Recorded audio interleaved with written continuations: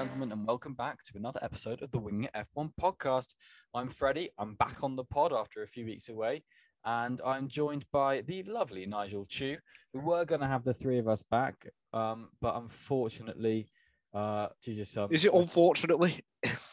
No, unfortunately, Adam isn't around because of just some timings. He's in Nottingham and he says his Wi-Fi is too bad to do it. That's his excuse. Unacceptable, I think. Yeah, Nigel's done it when the Wi-Fi's been worse than it was in the Middle Ages. But anyway, if Adam's a guest of someone, we don't want to intrude. We'll wish him a lovely time and we'll see him back soon. Unfortunately, as you'll be aware, listener, with Nigel and I not being at university anymore and being full-time employed, it makes it a bit harder to do these. But we're going to endeavour to do this. And the summer break may well be a bit of a summer break, but who knows? We'll see how it goes. But we're here to talk about the French Grand Prix, not about us, even though we love talking about ourselves. But the French Grand Prix, yes. Nigel, what did you make of what could well be the last race at Paul Ricard? I thought it was a good race. I think the first 18, 19 laps before Leclerc unfortunately crashed were incredible. They were pushing each other so hard. They were getting away from the field. That is the kind of like modern F1 that I absolutely love. Two of the top drivers pushing each other lap for lap. And it was just such a shame we were robbed of a race-long fight, I think, because I think that's what would have happened. I think Leclerc, they would have been on slightly different strategies, with Leclerc on fresher tyres. Maybe a two-stop would have come into play or maybe not, but we'll never know. And we were kind of short-lived, really. Instead of a 53-lap fight, we got 18 or 19 laps instead. But it was still a good race. There was, even after Leclerc's crash, there was lots of incidents and action. Yeah, I completely agree. It was a race that never was really, but it was enjoyable following the obvious turning point.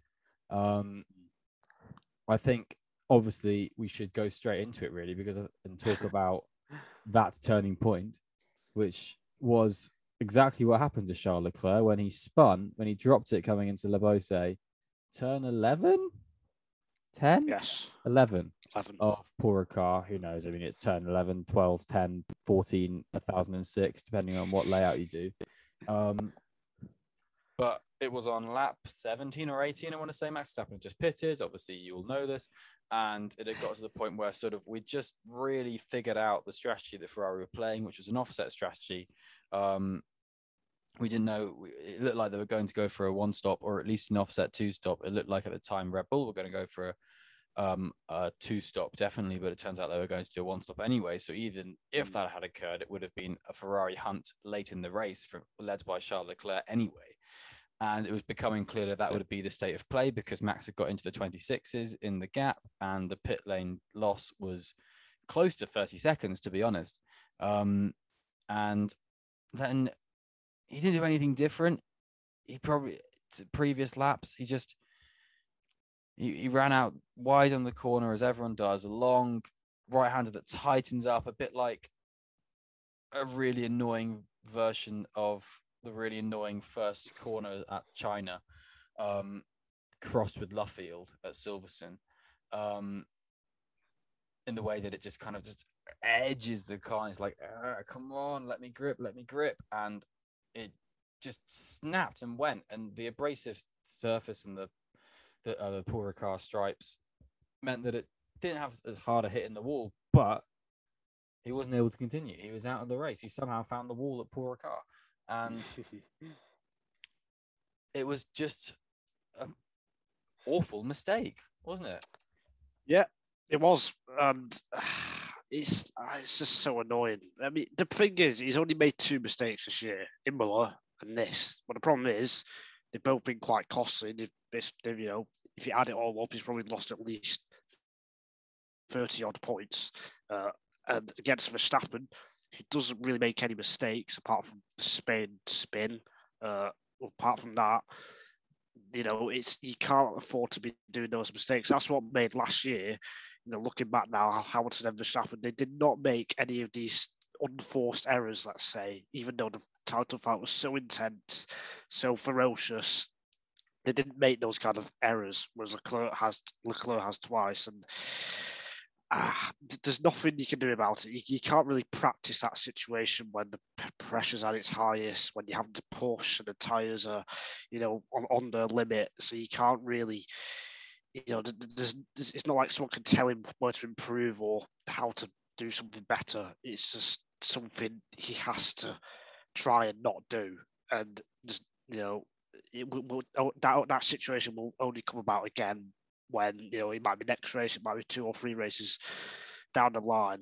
But yeah, it's not good. 63 points behind is a long way to come back from.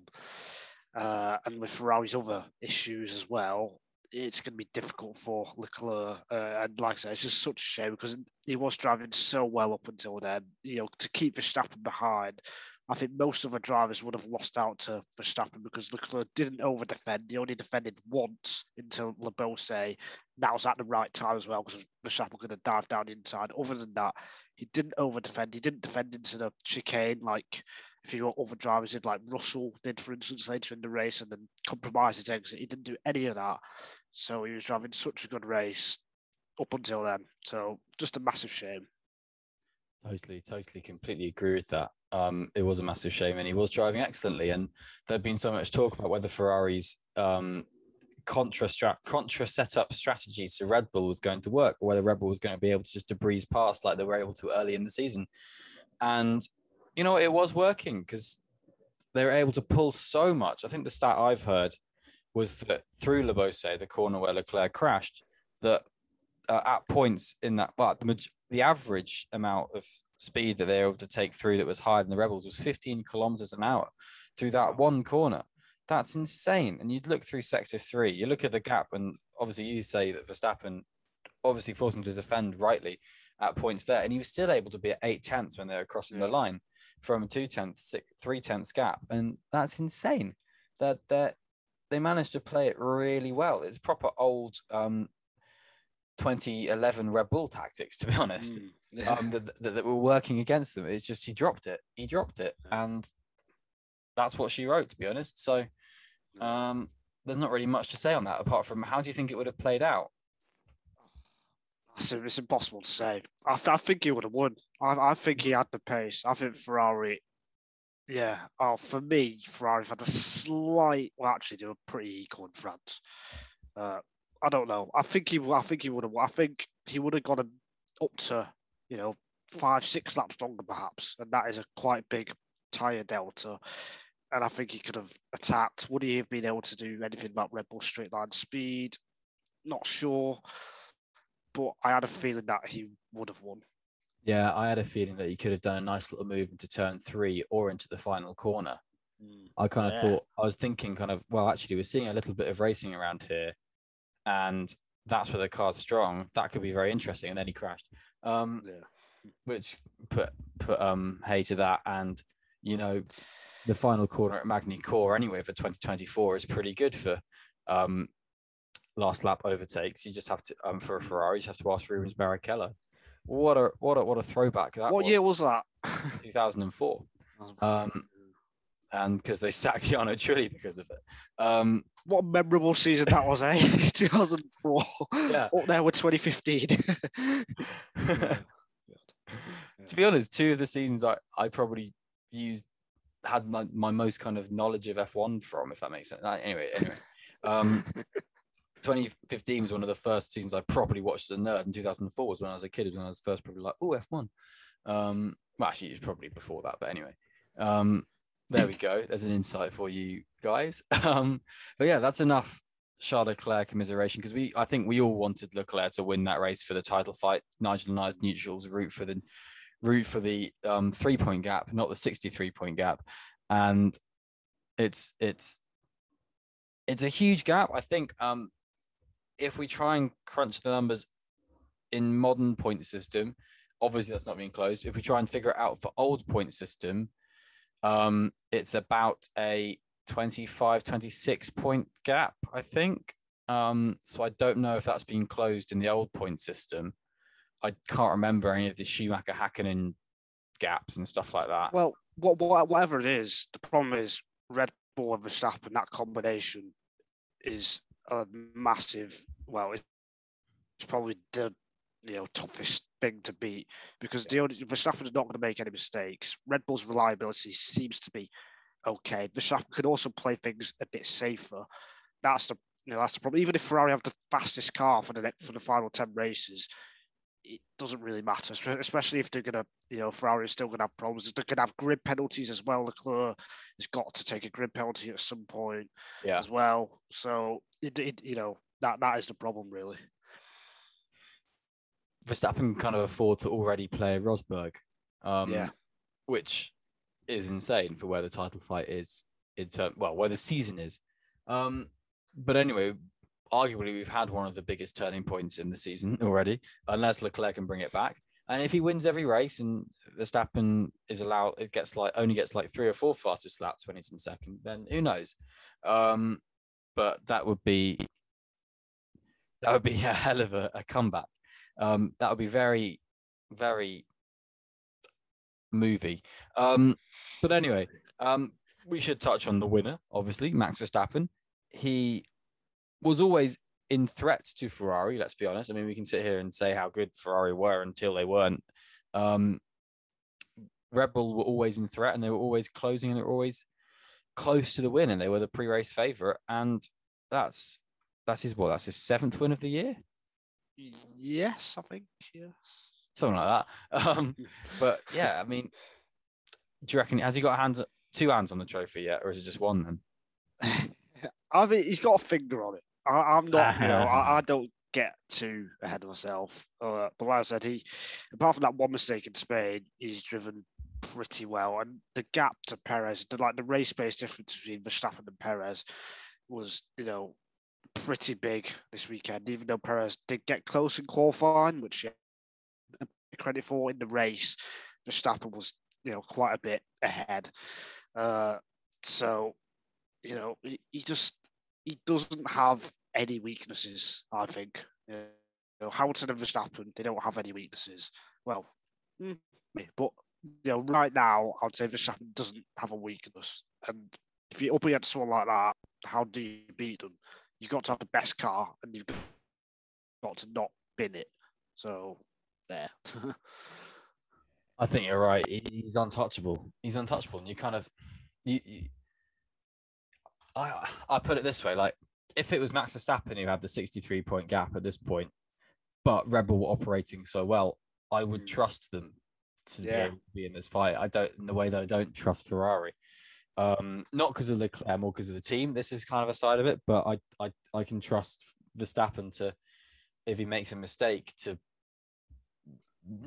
for it to not be a costly mistake. But I don't have that level of faith in Leclerc at the moment. And obviously that's because Leclerc is such an aggressive driver. If you want to just watch the pole lap from Singapore in 2019, that's how you learn how Leclerc drives, and that's how you learn how Leclerc can crash so easily. But anyway, I think Verstappen just, even though he's so aggressive, he's deft and he's aggressive with such poise, which I think is what's made him so impressive this year. And I mean, I think obviously it's his to lose, but I think it's hard to see anyone else winning it now, to be honest. Yeah, I think he's mature. He matured last year, but he's like properly matured now. We saw that with the 15, 16 laps when he was attacking Leclerc.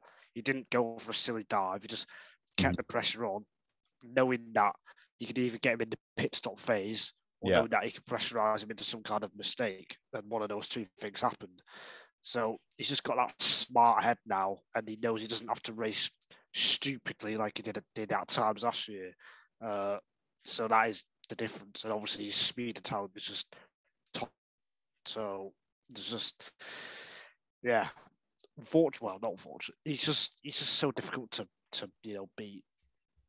Yeah, you get those kind of talismanic people through sport. You think, God, how's that person beatable? You had it with Marquez in MotoGP. I seem to think is kind of the one I think of the most for that kind of thing. It's just like, well, he's just going to win. There's no way he can't win. And if Verstappen gets in the lead of a race, you kind of get the feeling, well, that's it. Yeah. At the moment. So yeah, that's why he's doing so well. That's why he won the race, and it's so well deserved. Joining him on the podium was obviously a double Merc podium, the first time since Saudi Arabia. Yeah, Saudi Arabia. You're right. With Hamilton Last year, Saudi Arabia, obviously not this year. Of course, 21. Hamilton second, Russell third. Both drove very well. Hamilton in particular, in my opinion, and well-deserved podium for both of them. The team really the car seems to really come alive when it's on heavy fuel, which is awful for qualifying. But yeah, it's a race car. Oh, sorry, I was afraid my internet went then. We'll talk about Mercedes. I'll just talk about Mercedes. Talk about Mercedes. Yeah, I thought Hamilton had a great weekend as well. He's been on it the last 3 or 4 races actually. And yeah, he got a good start. Took advantage of Perez not, quite being at one with the car, it seemed. And then he did his usual tyre management gloriousness, I guess. And then, Russell made it a bit harder. But then he managed to jump Perez with a bit of luck because of the virtual safety car. So, yeah, I think Hamilton has maximised his results in the last 4 races since Canada. And it's paying off. And I think he's going to win this weekend. So, well, yeah, that's my prediction. Hungary. We'll get to the Hungary chat at the end. Let's save that. But you're stealing my thunder.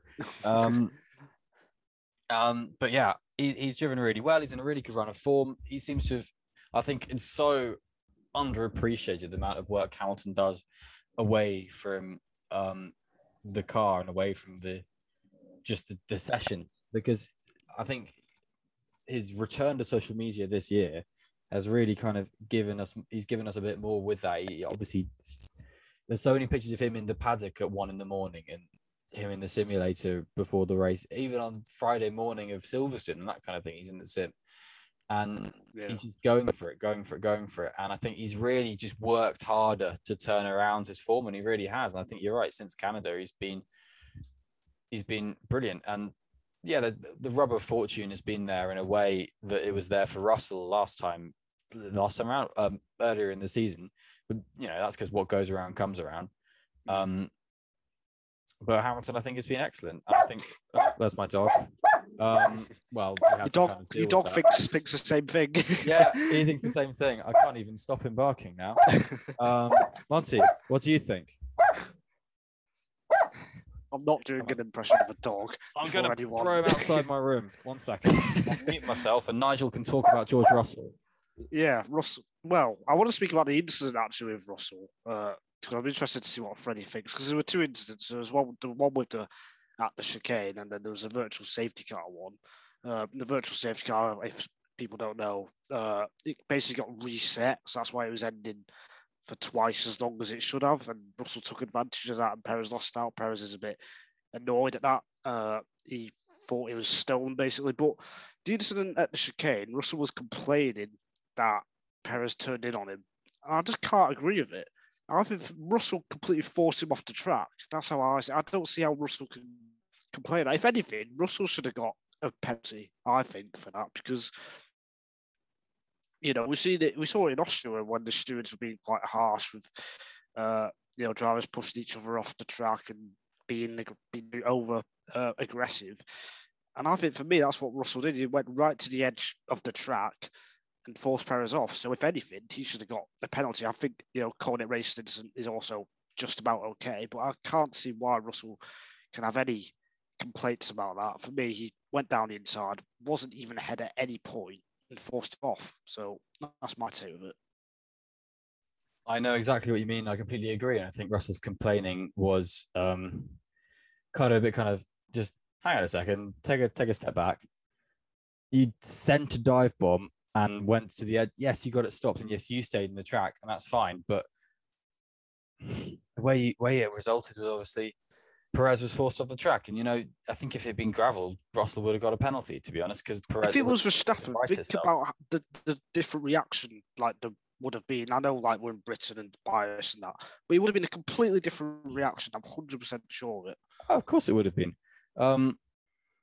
Like that was an absolute send, and it was, it's one of those really interesting ones because yes, he got it stopped, but it's just the way he rolled out afterwards, if that makes sense. Yeah. And I think there was a lot more that could have been kind of.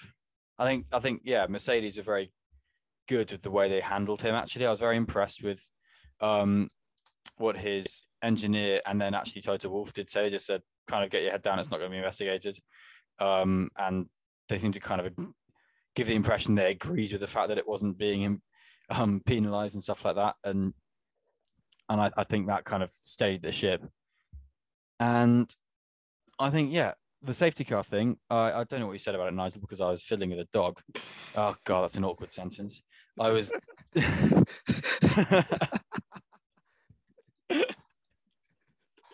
That's going on the best bits next year. If yeah, of course it is. But yeah, that seems to be a bit hard on Perez, in my opinion, because everything that's come out is an FIA hardware issue. Yeah. And George being able to kind of just have a bit more left in his delta, meaning he could just accelerate earlier. It was complete luck. Like anyone who's played the F1 game will understand why doing that. Anyone who's not played the F1 game, it's a bit difficult to explain, like, why do it accelerating and braking and going at racing speed and going at walking speed. But yeah, basically Russell, you try to get momentum. You want to be on the throttle for as long as possible when the virtual safety car ends and it goes back to green. And like you said, Freddie, basically we got it for us twice as long as it should have been because of a hardware problem. And it was just pure luck that Russell happened to preempt it. But it paid off. So, It paid off, yeah. And to be honest, if it is luck that you're trying those things out for the luck anyway. And the million times in a million, it doesn't work. Well, I don't know what I'm saying there. The 99 times out of 100, it doesn't work. But the one time it does, you look like a hero. But you don't look like a non-hero when you just try it anyway. So it's fair enough. It's the right tactic to employ, and it worked out. And I think if it hadn't worked out, Russell would have fallen way back because the Merc struggles to heat up his tyres, and Perez's late race pace after having an opportunity to cool down his tyres was excellent after that. I think he was just really struggling with the way this car is working at the moment on the tyres. He's been very open about that, and the team have been a little bit coy, but to the extent of not denying the way the car's moving towards Verstappen. So not this. We've had this debate before. Yes, I know we've had this debate before, but it's also the debate because it's what's happening. And that's fair enough because he's the one leading the championship by a million, billion. And it's how you make the car faster. Exactly. It's just leaning against one driver, it seems, just because of the way it works. And that's a bit of a shame, but obviously Perez was nowhere this weekend in comparison on race pace in comparison to Verstappen. I think he actually did a very good job in qualifying to get that close because he wasn't at all that close at any other stage this weekend. I think a third place would have been excellent for him, but I think the fourth place was more kind of representative for him this weekend. Yeah, I'd agree with that. Yeah, I'd agree. But then we get on to someone who could probably have been fourth or third, who was fifth with the fastest lap point, which is obviously the reason why he is in that position because he got a fastest lap point. Carlos Sainz, who represents the Ferrari strategy team who don't actually watch Formula One. I'm sick to death of Ferrari strategy. It's a good thing we didn't do this podcast yesterday because I would have been punching my laptop or something. But it's just like, how could he read the race so wrong? This is like their paid job, Ferrari, and the strategy. It's a strategy team. I just don't know what they're thinking. They couldn't have put Sainz in the worst position. It was just so kind of half-hearted what they did. Like, he pitted for mediums because of the safety car, ironically because of Leclerc's crash, his teammate. The front jack man, for some reason, doesn't get out, doesn't release the car quick enough, so then he gets a 5-second time penalty, which causes this mess.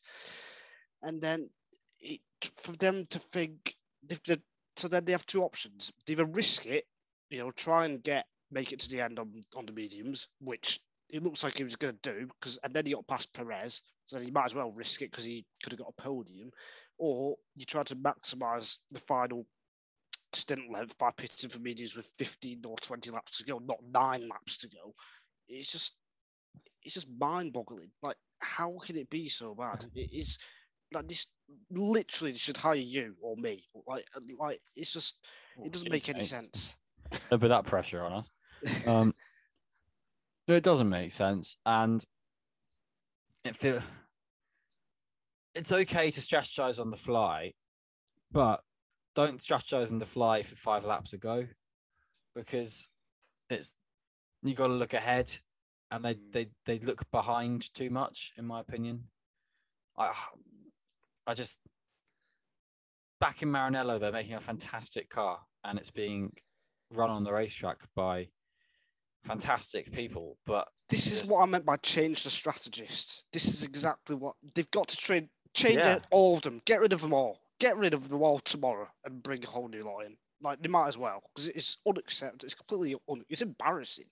That's what it is. Absolutely embarrassing. The basics of strategy. It's not even complicated, this thing. It's just about looking at the stint length, looking at the tyres. They've got all the data there as well. It's ridiculous. Absolutely ridiculous. Oh yeah, it is. It's mad. And to call Sainz in when you've left him out so long, he's felt like what he has to do is to do it on track, when he could have just sat there and waited to come in. But he gets in, and now he's just like, oh, well, now I come in. What a waste of time. And that's just annoying. And I mean, they probably would have finished only 5th and with his 5-second penalty, but they thought, you know what, it's better to put him behind 5 cars and make him overtake them, because then he'll get a fastest lap point, maybe. I just found that just a bit too risky and older strategy. Just at least go for podium on track and be at least around that fight, because even whatever happens, something could happen.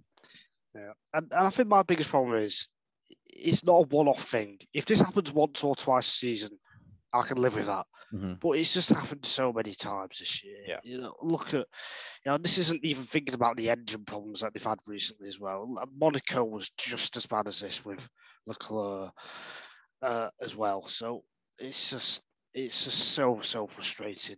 Oh yeah, totally. And they've got. I just don't know why it's happening. Is it pressure? Is it something else? Because they are smart people, obviously. That's why they're doing their jobs. But it can't be pressure though, because I don't know. I don't think we can easily come up with a solution with an answer even. I hope they can though. Like, if they can't, then they might as well forget it and give up. No, I think they just need to think. That's all I can kind of come up with, and it just pains me to even think about them having to think. Like, I don't get it. I don't get it. Some, like, they're very good at sticking to their guns, and once in a blue moon it works, like Austria.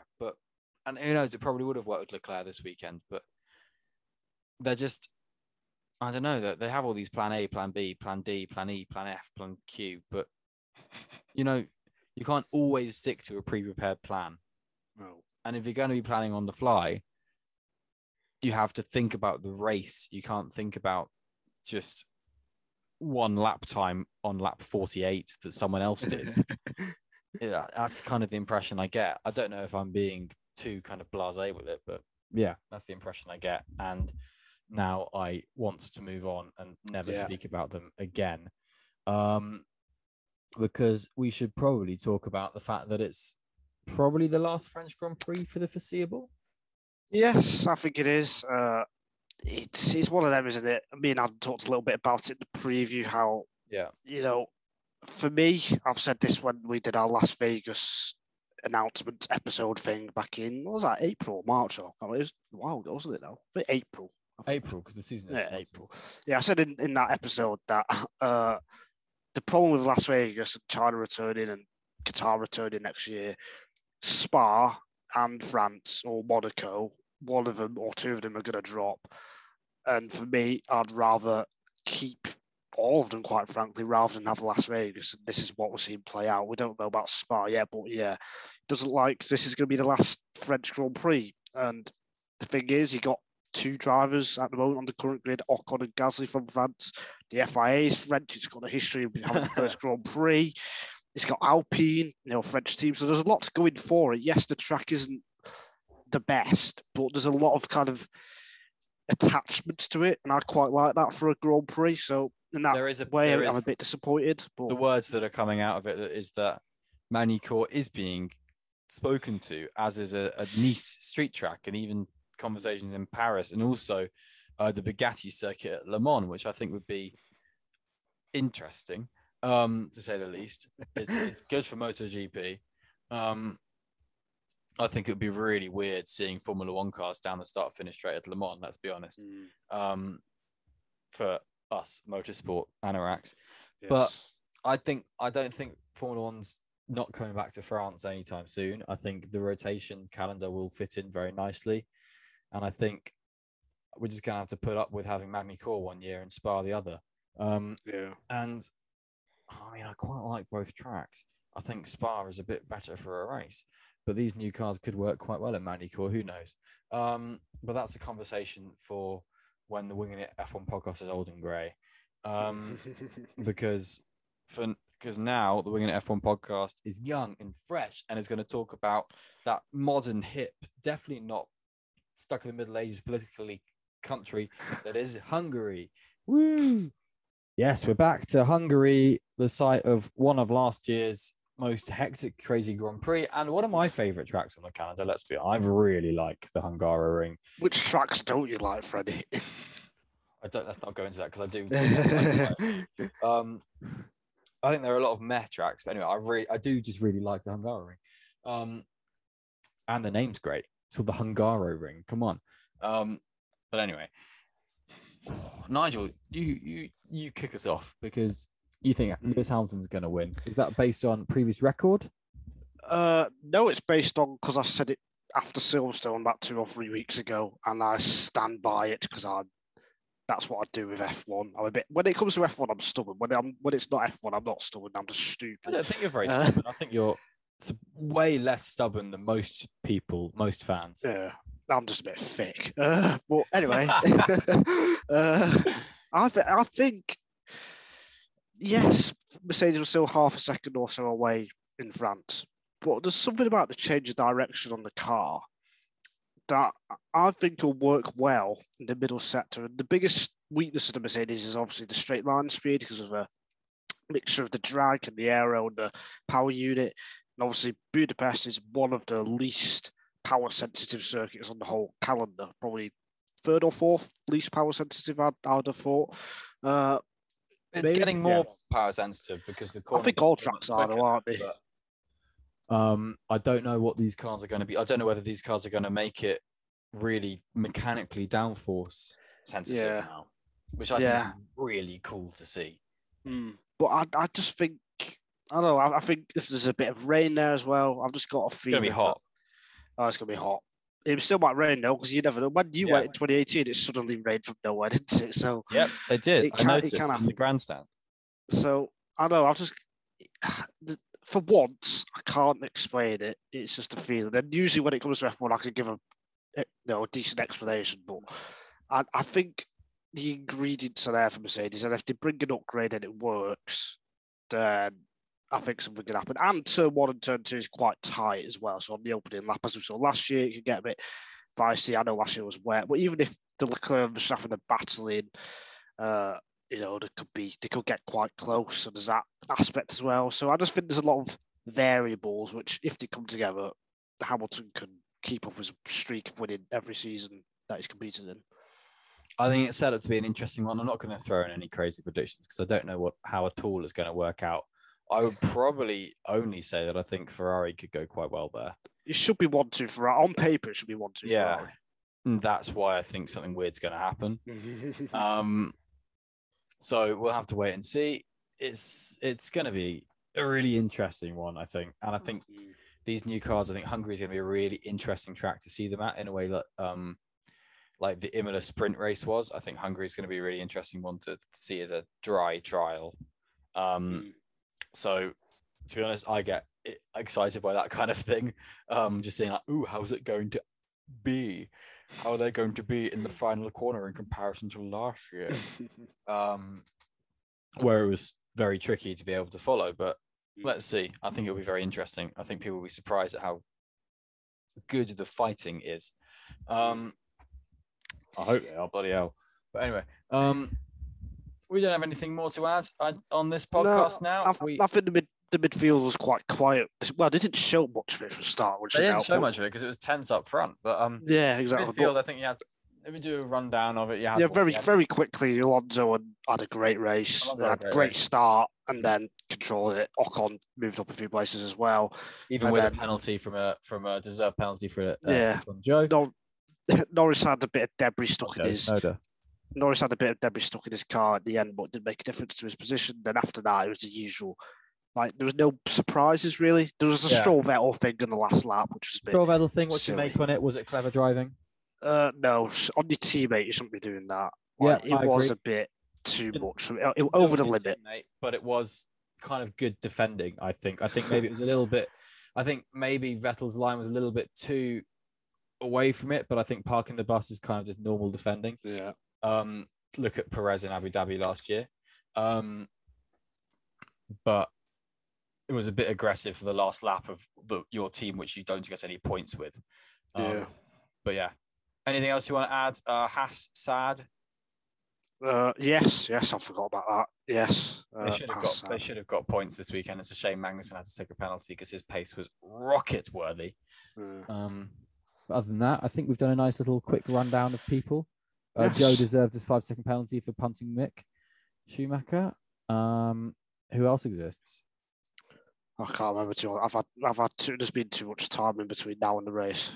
We've got work. Yeah, exactly. We'll go back to work now when this gets published. Yeah, we go back to work. God, it's 6 a.m. It's 8 in the evening. Bloody hell. All right. Yes, we're going to sign off, and you can enjoy this in your sub boxes when it's public. And we'll see you after the Hungarian Grand Prix, where we enter the summer break, and Max Verstappen has already clinched the World Championship. Have a good evening. Have a good day, wherever you are. And bye-bye.